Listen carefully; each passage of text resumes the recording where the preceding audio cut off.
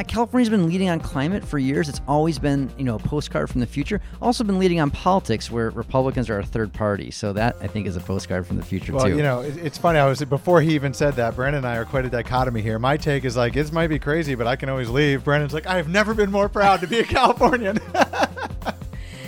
And I live in a garage in Venice because this state is really expensive.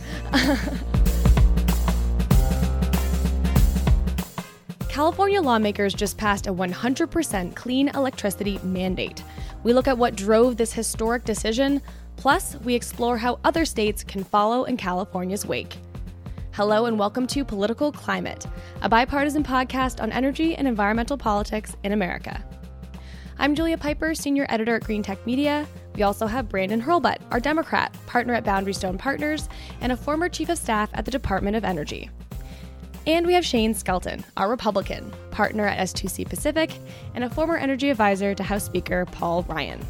Brandon, I see you wearing a New York t-shirt. What is up with that? This is California's moment this week. I'm behind on laundry, and it was what was clean. It's shameful. It's been an intense couple of weeks. You did just run this hood. What's it called? Hood to Coast? Hood to Coast. That's a long race. It's our 5th year. It's a bunch of my Obama friends who were original guys on the campaign. We've raised $75,000 for cancer and run collectively 1,000 miles across Oregon in the last 5 years. Apparently, these guys raise lots of money because I reached out to Brandon and said, hey, how do I donate to support you? It sounds like you're doing something cool. He's like, thanks for the thought, but we actually, we raise so much, we don't need it. I'm like, all right, great. So we're not the fastest runners, but we do a lot on the fundraising. Well, that's what it's all about, right? Nicely done. I went on a run once. It was traumatic. Back to California. California's 100% carbon-free electricity bill has nearly crossed the finish line. The state legislature formally approved the decarbonization bill on Wednesday, which comes as the Trump administration attempts to revive coal power, which is something we've covered in previous episodes. As we record this podcast, the bill sits on Governor Brown's desk. Assuming he signs it, which he is widely expected to do, the world's 5th largest economy will have to eliminate carbon emissions from electricity by 2045. In the meantime, California will have to get to 60% renewables by 2030, with some interim targets along the way. California has a population of 40 million people and, again, an enormous economy. So if the Golden State follows through on this law, it will prove out the feasibility of a clean energy transition at a scale we've never seen before. Hawaii was the first state to pass a 100% mandate in 2015. Under that law, though, the state's required to get to 100% renewable energy. The difference with California, it's required to get to 100% clean energy. So that includes things like nuclear power. It could potentially even include carbon capture for fossil fuel resources. That's all yet to be determined. Another big difference is that California is just so much bigger than Hawaii. California is already on the right pathway. Today, about 30% of California's electricity comes from renewable energy. That does not include hydropower. Another quarter comes from hydro and nuclear together. And then natural gas makes up the bulk of the remainder, about 33%, and then there's a little bit of coal in there too.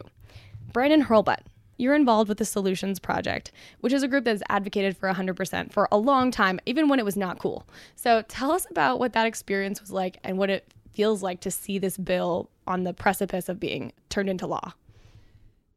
Joe Biden once famously said about healthcare, this is a big effing deal. That applies here to what happened in California.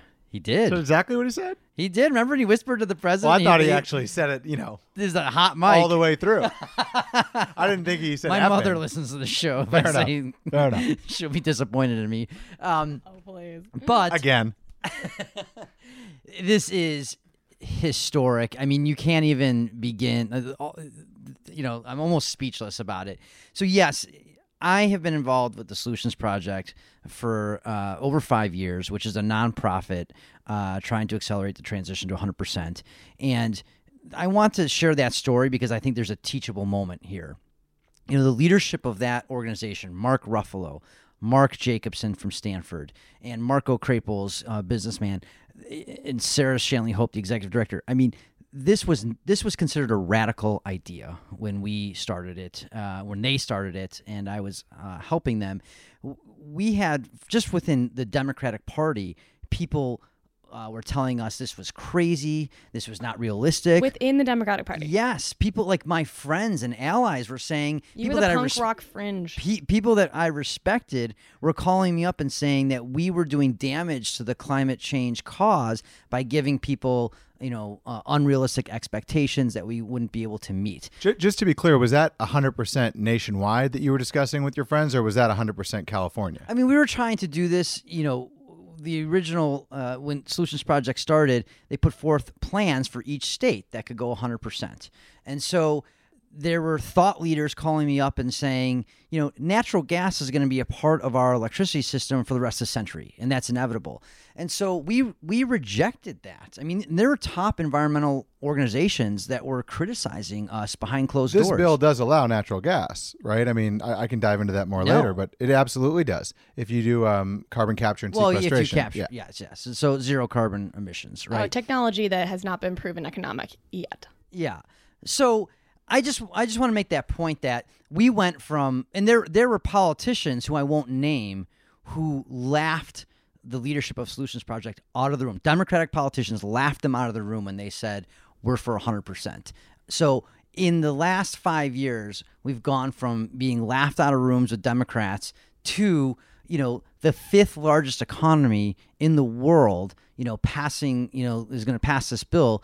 And so I just want to say for all those, for all you youngsters who are listening out there, when people tell you what the political reality is, when the establishment experts say what's possible, you can make your own political reality. The number of times people have told me that something was impossible, like we can't elect, a black president in the United States, or 100% is a crazy idea. I just want to say, like, if you build a movement and you organize people, which is what, happened here at the 100% movement, you can make your own political reality and define it. And that's what got this going. And that's why a big reason why this passes, because of the organizing and the movement that was generated to create support for this. But yeah, how did you get it beyond being sort of a fringe movement to being accepted? Because you had to bring it into a mainstream. Is it just sheer time and like banging that drum over and over and over again? Or was there a moment where you kind of felt like, oh, we're getting traction because this has hit on something other people care about? Or what was that, tipping point? I think it starts with inspiring people. And, this is why Barack Obama was a successful politician. You want to, create a vision for people and inspire them.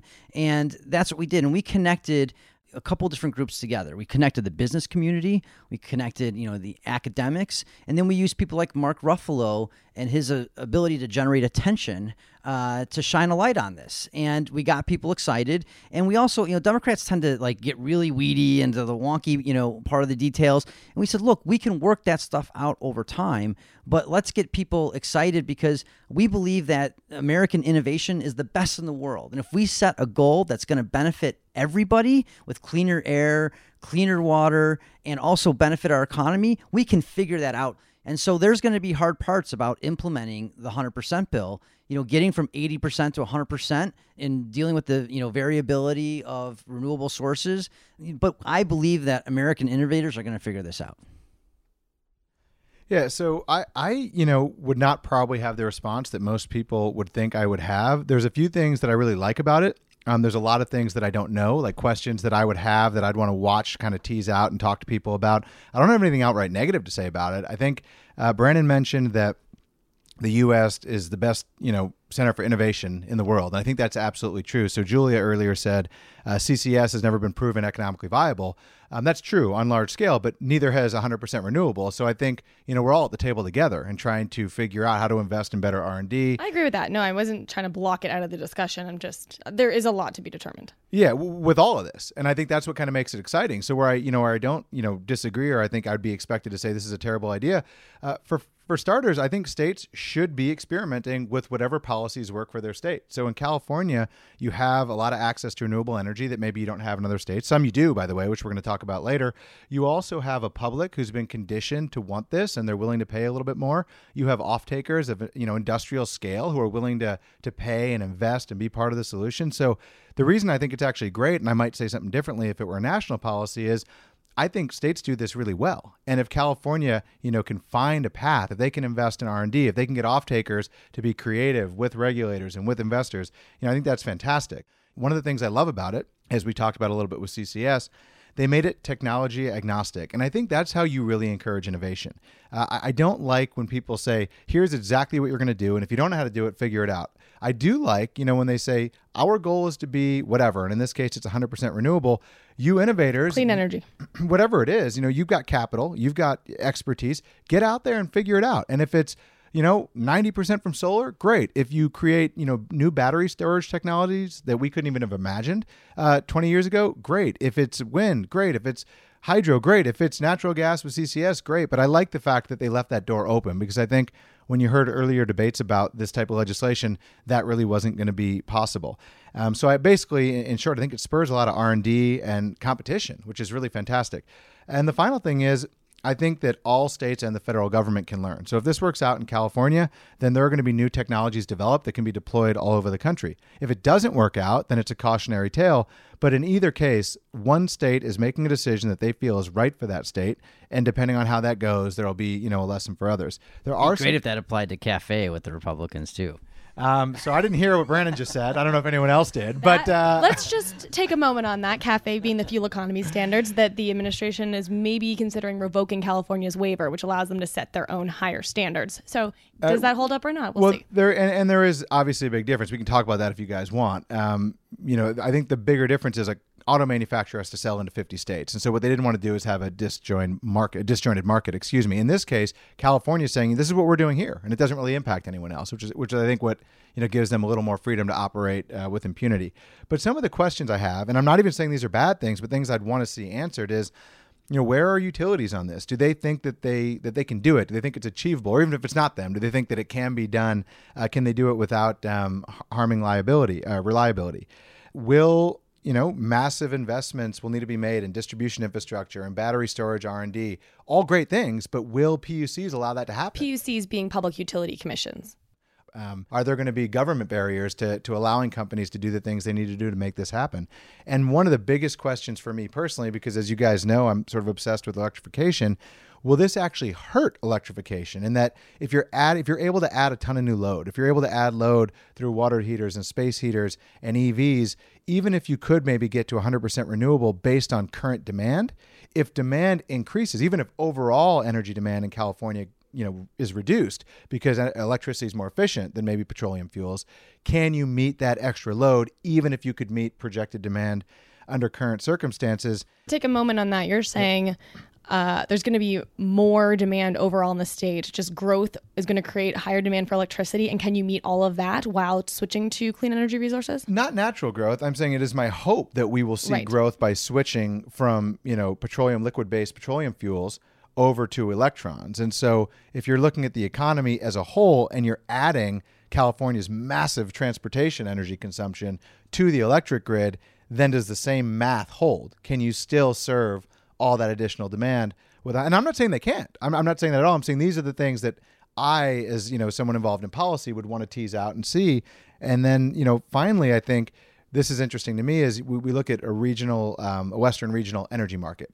And they've talked about that being one of the better ways, or at least, I think that's one of the better ways to best utilize California's renewable energy resources, clean up the Western grid, but then also maintain reliability across several states. And in this bill, there's a provision that says you can't import out-of-state energy, right, that would increase your carbon footprint. So my question is, does anything in this bill hinder the Western region's ability to form a cohesive energy market? And again, I'm not saying it does. I'm saying these are all the things that came to mind for me. Yeah, there's definitely a tension between the regionalization bill and this SB 100 bill. There's been some rumors that Jerry Brown was waiting to sign SB 100 until they passed the regional bill. Some people think you can't actually do 100% until you have a regional grid for more of the flexibility and reliability reasons. But that opens up the question you said of where do those resources come from? And you're right, there is a provision in there that says you can't just build a coal plant right across state lines and have California be technically 100% clean, but still getting power from coal ostensibly. So yeah, all to be worked out. But I think all of your questions kind of fit into that bucket of it's early days and this is an innovation moment and we'll have to see what happens. Well, and that's why it's so great, because if it works, that's fantastic. And they'll, get the longevity of battery storage up. All these things will need to happen. If it doesn't work, then California will have to recalibrate. But in any case, that's why states are so good at experimenting, because it doesn't shut down the entire national economy if it doesn't work, but it does provide incentive for the national economy if it's successful.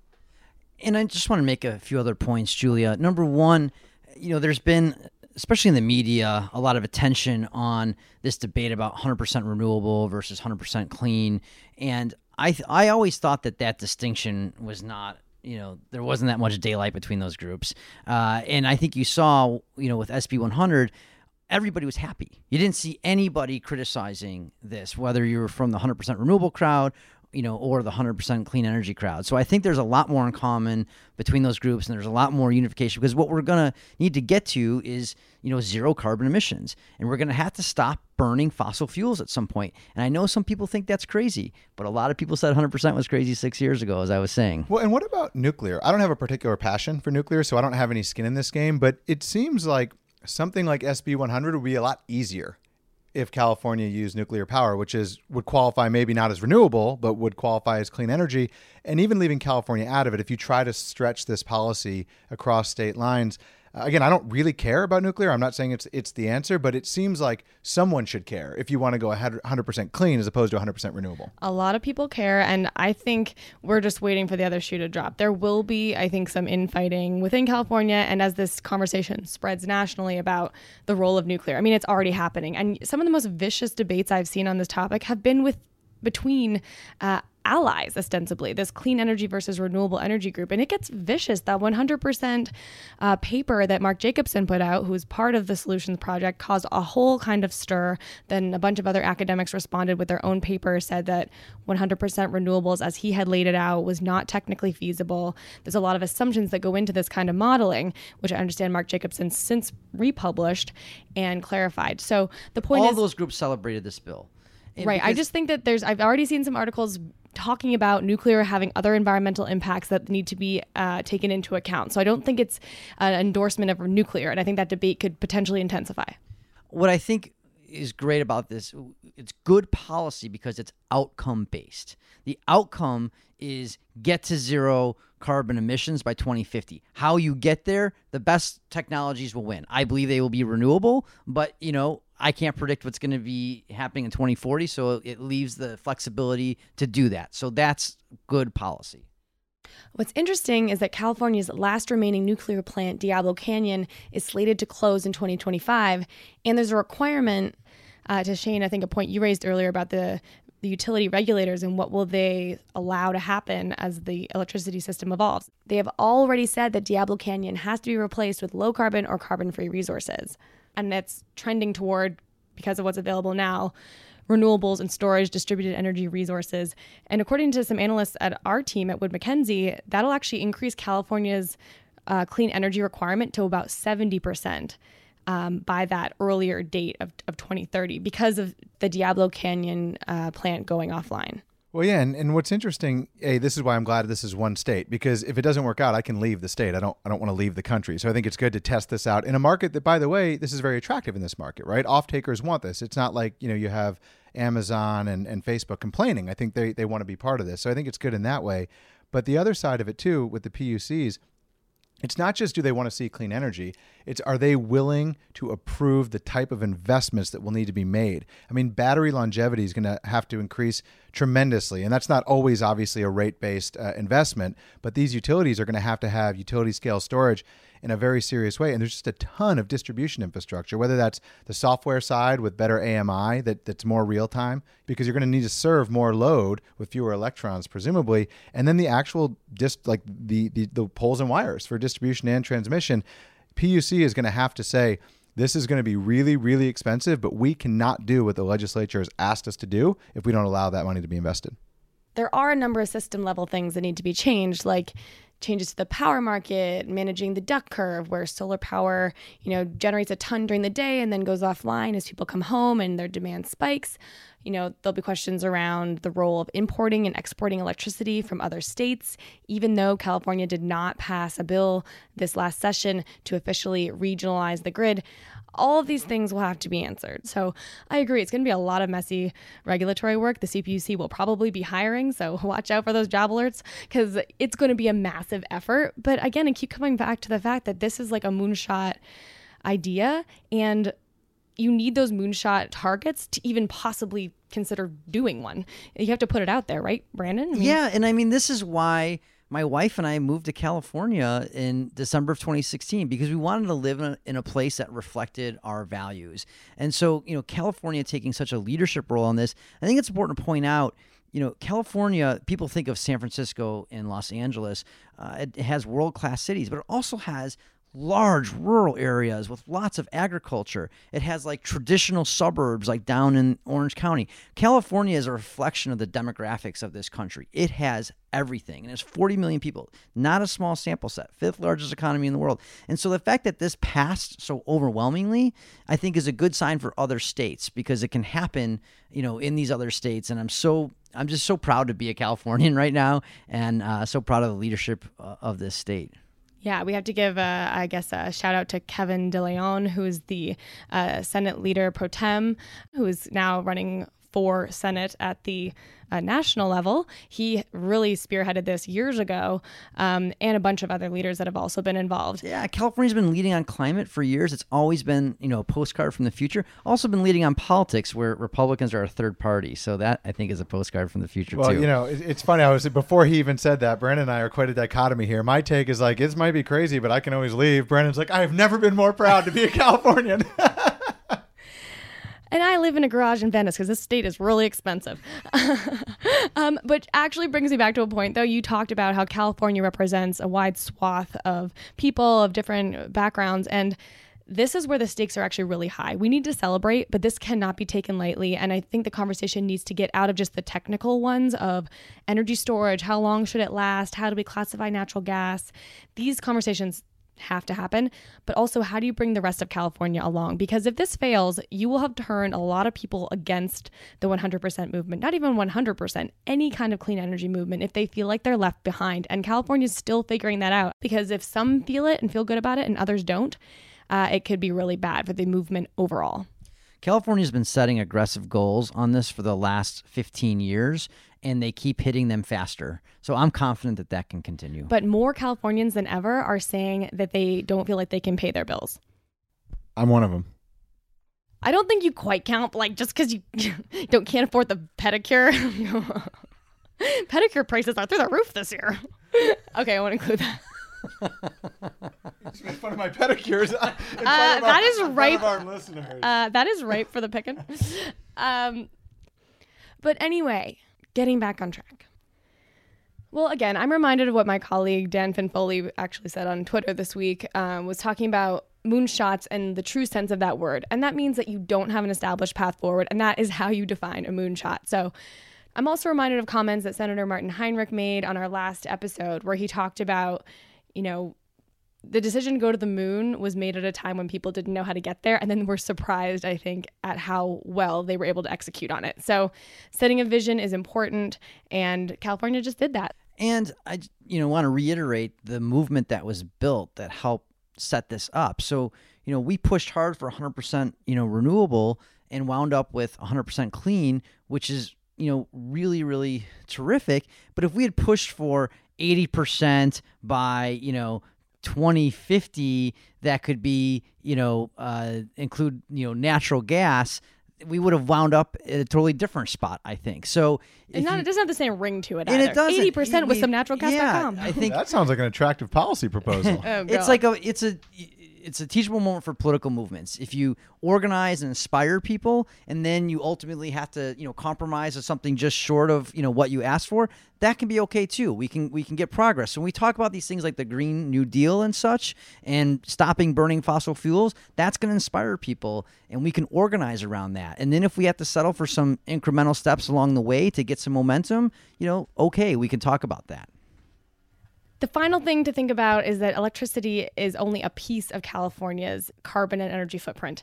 Trevor Hauser at the Rhodium Group tweeted out that 81% of emissions in the state still have to be addressed if you take out the electricity component. Transportation, for instance, makes up 46% of emissions, of net emissions in the state. So while this is a massive moment, the conversation is not over yet.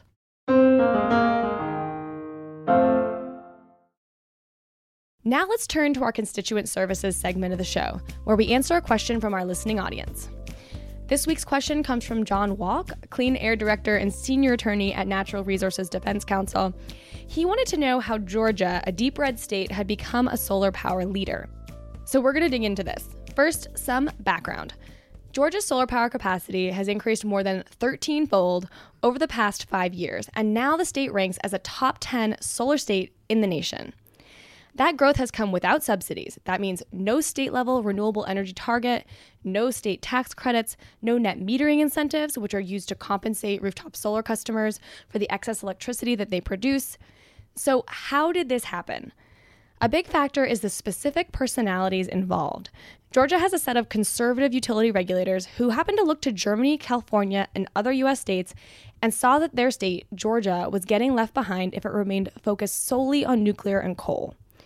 So we recently caught up with one of those regulators, Georgia Utility Commissioner Tim Echols, and here's how he described getting Georgia on the solar map, dating back to early actions in 2012 and 2013.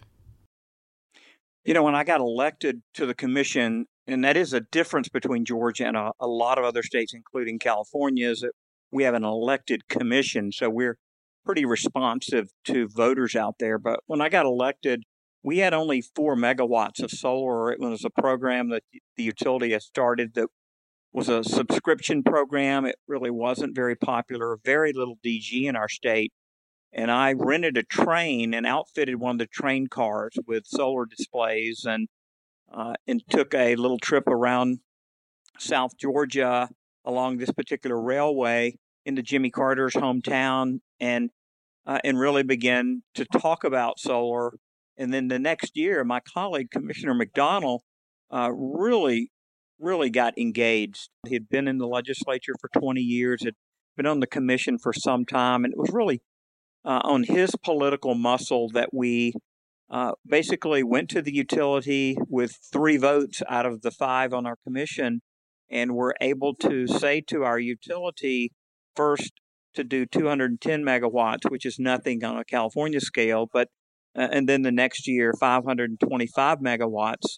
In that particular meeting, really just in a matter of minutes, we took the power company from doing 0 in their integrated resource plan to doing 525. And it was a stunning development, I think, for Georgia. And this was all a solar that would be purchased by the utility, both DG and utility scale. And as a result of the success of those 2 programs, I think Georgia Power, which is one of the Southern Company's subsidiaries, they realized, hey, we can make this work. And they had a good experience with it and wanted to do more. And we've about doubled it every year, and we continue to add more and more. And I think we'll probably double it again next year. So you achieved solar growth in the state through energy planning and not so much tax incentives. How did that work in a different way that maybe other states have done it? Well, our commission being elected really is not subject to legislative edict, so to speak. And they give us a very long leash through our planning process. So in our opinion, it was the time to go ahead and move on solar. That has not been the case with electric cars. It did take incentives with EVs to really bring about having about 25,000 electric cars here. So these 2 technologies have had 2 very different paths, and solar definitely has been more successful because the legislators just ended our tax credit on EVs 2 years ago, and it tanked our sales, whereas solar continues to grow in our state. So why is it that you and Commissioner McDonald and others in the state have decided to get behind solar? Was it just that you liked the technology? Because often these technologies can get politicized and then you don't see any action happening. How did you build a consensus around this being a positive way forward for Georgia? It was controversial in the beginning because a lot of our Republican colleagues, remember we have 5 Republicans on our commission, a lot of our Republican colleagues in the legislature across the street, they weren't too encouraging about our efforts with solar. They felt like that we were doing a de facto renewable portfolio standard, and we got quite a bit of criticism from Americans for Prosperity, the nonprofit especially. But this has been so good for Middle and South Georgia, which are both very rural, and it's helped those communities, and it's been below the power companies' avoided costs for energy. So if you think about it, the 2.4 million customers that Georgia Power has, their rates are being lowered in a very small way by all the solar that we've done without a subsidy. So I think it's been just a ringing success. And because it has been successful and these cities and counties in the poor areas have benefited, and legislators by and large feel like, okay, yeah, y'all have proven that this is a good thing. And that it doesn't cause rates to go up. And they've essentially trusted us with it. And we've continued to add it as it's been appropriate. So utility regulators in Georgia really saw solar as an economic opportunity as costs continued to fall. And eventually the legislature did too. In 2015, lawmakers joined with more than 24 other states in allowing third parties to finance certain size solar systems. Because of that, the state shot to number 8 on the ranking of top solar states in 2016. In 2017, Georgia ranked number 9. The commission doesn't view its solar requirements as a type of mandate. It's considered more of an agreement between Georgia Power, the utility, and the Public Service Commission, is how it's been described. It's also an interesting example of environmentalists and the Tea Party joining forces, or at least rowing in the same direction. Eccles noted that the Koch-funded group Americans for Prosperity was opposed to Georgia's solar actions. Meanwhile, groups like Debbie Dooley's Green Tea Party were all for it, viewing it as a step in the direction of customer choice. So you have this fissure within conservative groups. For his part, Commissioner McDonald was an early Trump supporter and is a supporter of fossil fuels, still continues to be, but he also saw solar as a hedge against rising coal and natural gas prices. Georgia's increasing adoption of solar also comes as the state seeks to build the only new nuclear facility in the U.S. at this point in time. Like other proposed nuclear plants, all of which have been canceled, costs for Vogtle, the nuclear plant in Georgia, keep going up. Debbie Dooley, leader of the Green Tea Party, seems to think that this nuclear power plant controversy, because it is controversial, could actually create more opportunity for solar as people see nuclear costs going up and push to have more diversity of resources and ask for solar to have greater support. So that is the Georgia story. Thank you, John, for the question. And if you want to ask us additional questions, reach out to Poli_climate, Poli_climate, and let us know what you'd like us to discuss. So Georgia is not the only state. California is going all the way to 100. We have red states like Georgia advancing increasingly progressive renewable energy policies. These are hardly the only states taking actions like this. Shane, when you think of other red states that you probably track closely, what are some of the actions that come to mind, again, that expand this clean energy movement beyond maybe the typical actors we would think of? Quite a bit. And I think, you said progressive clean energy policies. I don't even see it that way. I think we talked about California earlier, and what I see it as is states and elected representatives in states doing what's best for their state. And a lot of the time that is clean energy, whether it's from a job creation perspective or whether it's just what meets the need geographically. So I'll give you a few examples. Wyoming is ranked number 1 by the Union of Concerned Scientists as deploying the most renewable energy. Between 2016 and 2019, 100% of new energy capacity added within the state will be renewable. Wyoming also pairs its university with companies that operate in the state on carbon capture and sequestration. We talked about earlier that that's something you're going to need to see some more R&D on if you want it to scale commercially. In the same Union of Concerned Scientists study, Kansas was ranked number 1 in increasing its share of renewable energy, and it is now at 30% overall. Some numbers that'll probably blow your mind. A lot of our listeners do know that Texas is number 1 in overall clean energy capacity. That's because of a lot of wind there, but they actually do outrank California in clean energy capacity.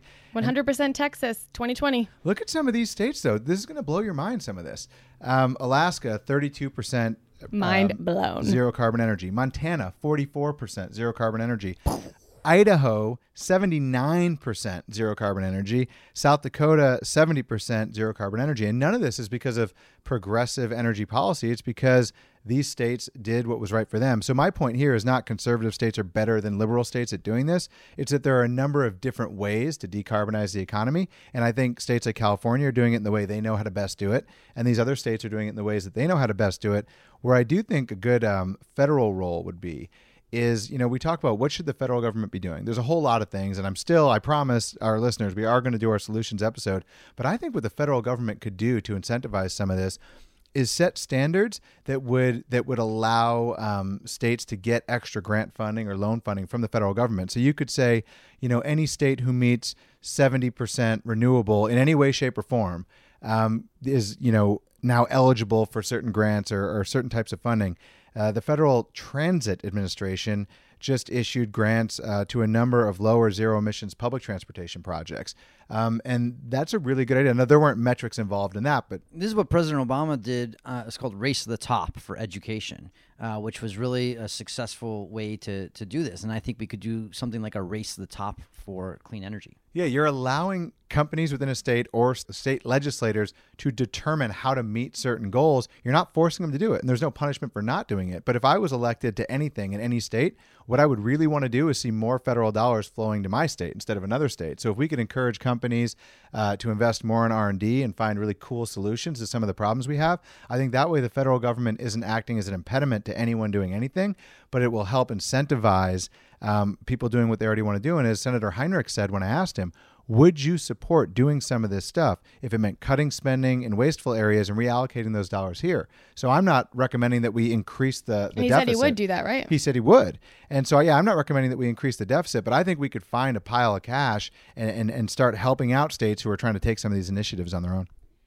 What I think is interesting is that there's a whole bunch of policy solutions out there, but the Georgia case reminds me that personalities do matter. It took a few of their regulators there seeing the opportunity and getting past any assumptions of what clean energy meant politically to just see it purely as an economic opportunity. They had to fight against their own legislature.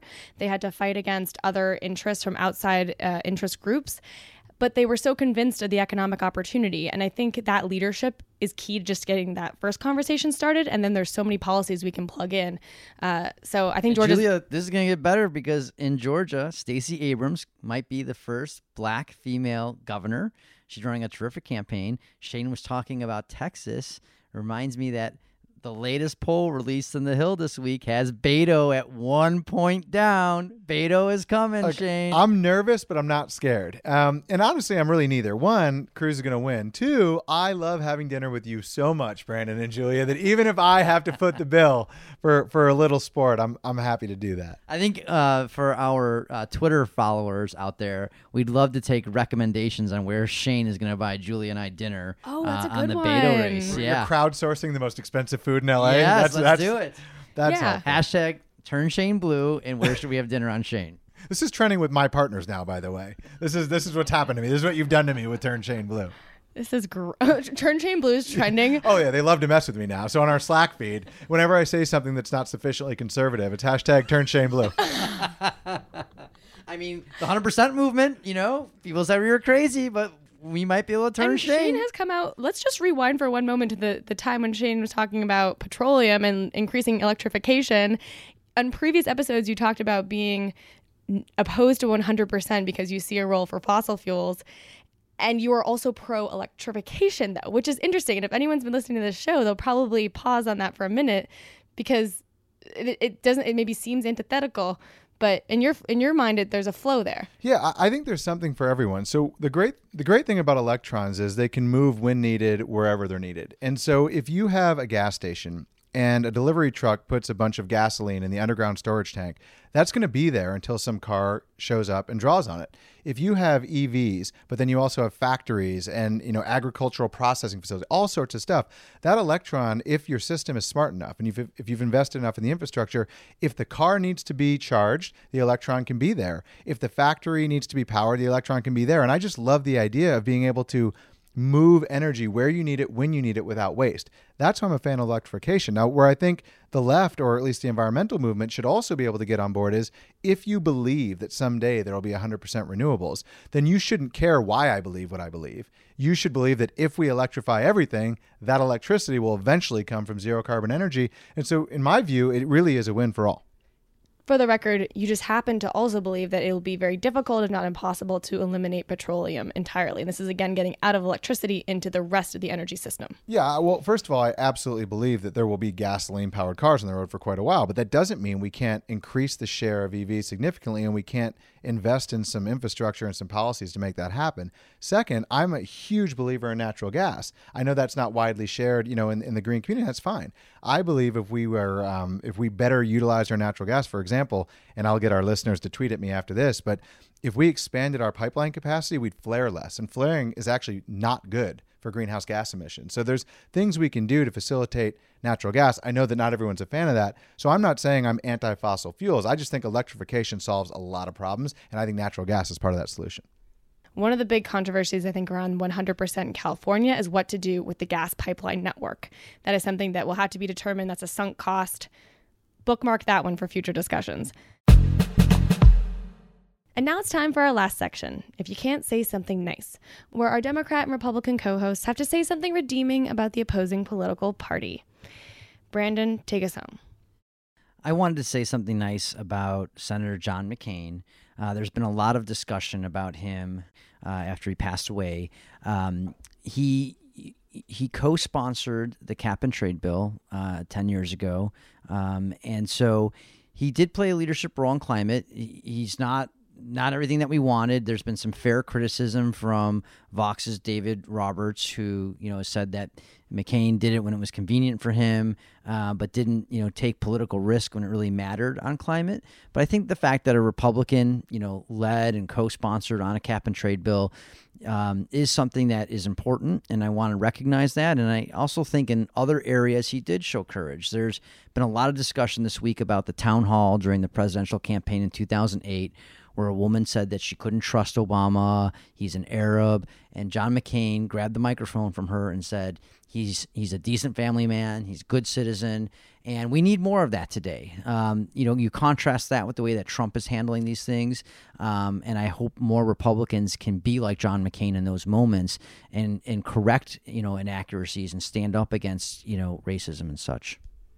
Absolutely. I think a lot of people would agree with that. And I personally love one quote that John McCain gave on climate change, saying, "Suppose climate change is not real, and all we do is adopt green technologies, which our economy and our technology is perfectly capable of, and then all we've done is given our kids a cleaner world."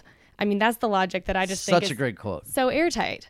So anyway. So not planned, but probably not too strange that we're on the same subject here. My Say Something Nices are going to go out to two people who I never thought would have made the cut. And that's former Vice President Joe Biden and former President Barack Obama for strangely different reasons. Joe Biden gave a very kind, heartfelt eulogy, which is great. They were friends, so that makes a lot of sense. More interesting to me is President Barack Obama. As I read, and I don't know any of these people personally, they didn't have a particularly close relationship either before or after the campaign. They didn't become close later on in life, and I think President Obama was quite surprised that he was asked to eulogize John McCain. But eulogize him when President Trump wasn't even invited. Yeah, I mean that's really interesting dichotomy there. Well, and Sarah Palin too, which there's a whole lot to unpack. Steve Schmidt was another person who was not invited who ran his campaign. So I think there's a whole lot to unpack there. But what was interesting is that the campaign was against Obama. And I'm sure that there were a lot of things said on both sides that led to some hard feelings. And I just had assumed when I read that Obama was asked to eulogize him that they'd patched it up and built some sort of friendship. But now that I've heard that that's not true, they don't hate each other. They just have no real, relationship at all. I think it's pretty big of him to see that he was asked and determine that he was going to go ahead and do that. So credit to him. And it is just a really interesting dynamic that I think is not present right now. We can all, shoot arrows and cast blame, but it's just you don't see this right now, and it's kind of cool to see it. See the sort of bipartisanship on, around mutual respect, or what are you thinking about? Just an acknowledgement that other people are human beings, regardless of their political points of view. I mean, one should always get the back of their friends or speak kindly about people they respect or admire, but I don't think these two men had a relationship. One of them was a president. One of them tried to stop him from being president. And so to ask the person that beat you to eulogize you is strange in its own right. And then for that person to agree to do it when there was no debt owed or anything like that is also, being quite a big person. It's putting country over party. And John McCain's trying to send a message there that some things are more important than party. And that's what I'm just hoping more Republicans can emulate going forward. Well, I would hope that both sides can emulate these behaviors. But in this particular case, that stood out to me because they didn't have a relationship. And had they, it would still be great, like Joe Biden, but you should always, be heartfelt about your friends. More interesting when you're heartfelt about your opponents. Well, it'll be interesting to see if leaders like McCain persist or emerge again. We're in a moment, I think, of immense change on both sides of the aisle. And his bipartisan support for climate bill could be something, a relic of the past, or we could see a lot more Republicans step up. I think that's something that we'll look for and see if anyone takes up his mantle in future. And that is our show for this week. Again, this is Political Climate. I'm Julia Piper, Senior Editor with Green Tech Media, with Brandon Hurlbut and Shane Skelton. Again, tweet us if you want us to cover a topic. We're at Poli_climate, POLI_climate. We want to hear from you. We really appreciate your feedback. Thanks so much for listening, and tune in again soon.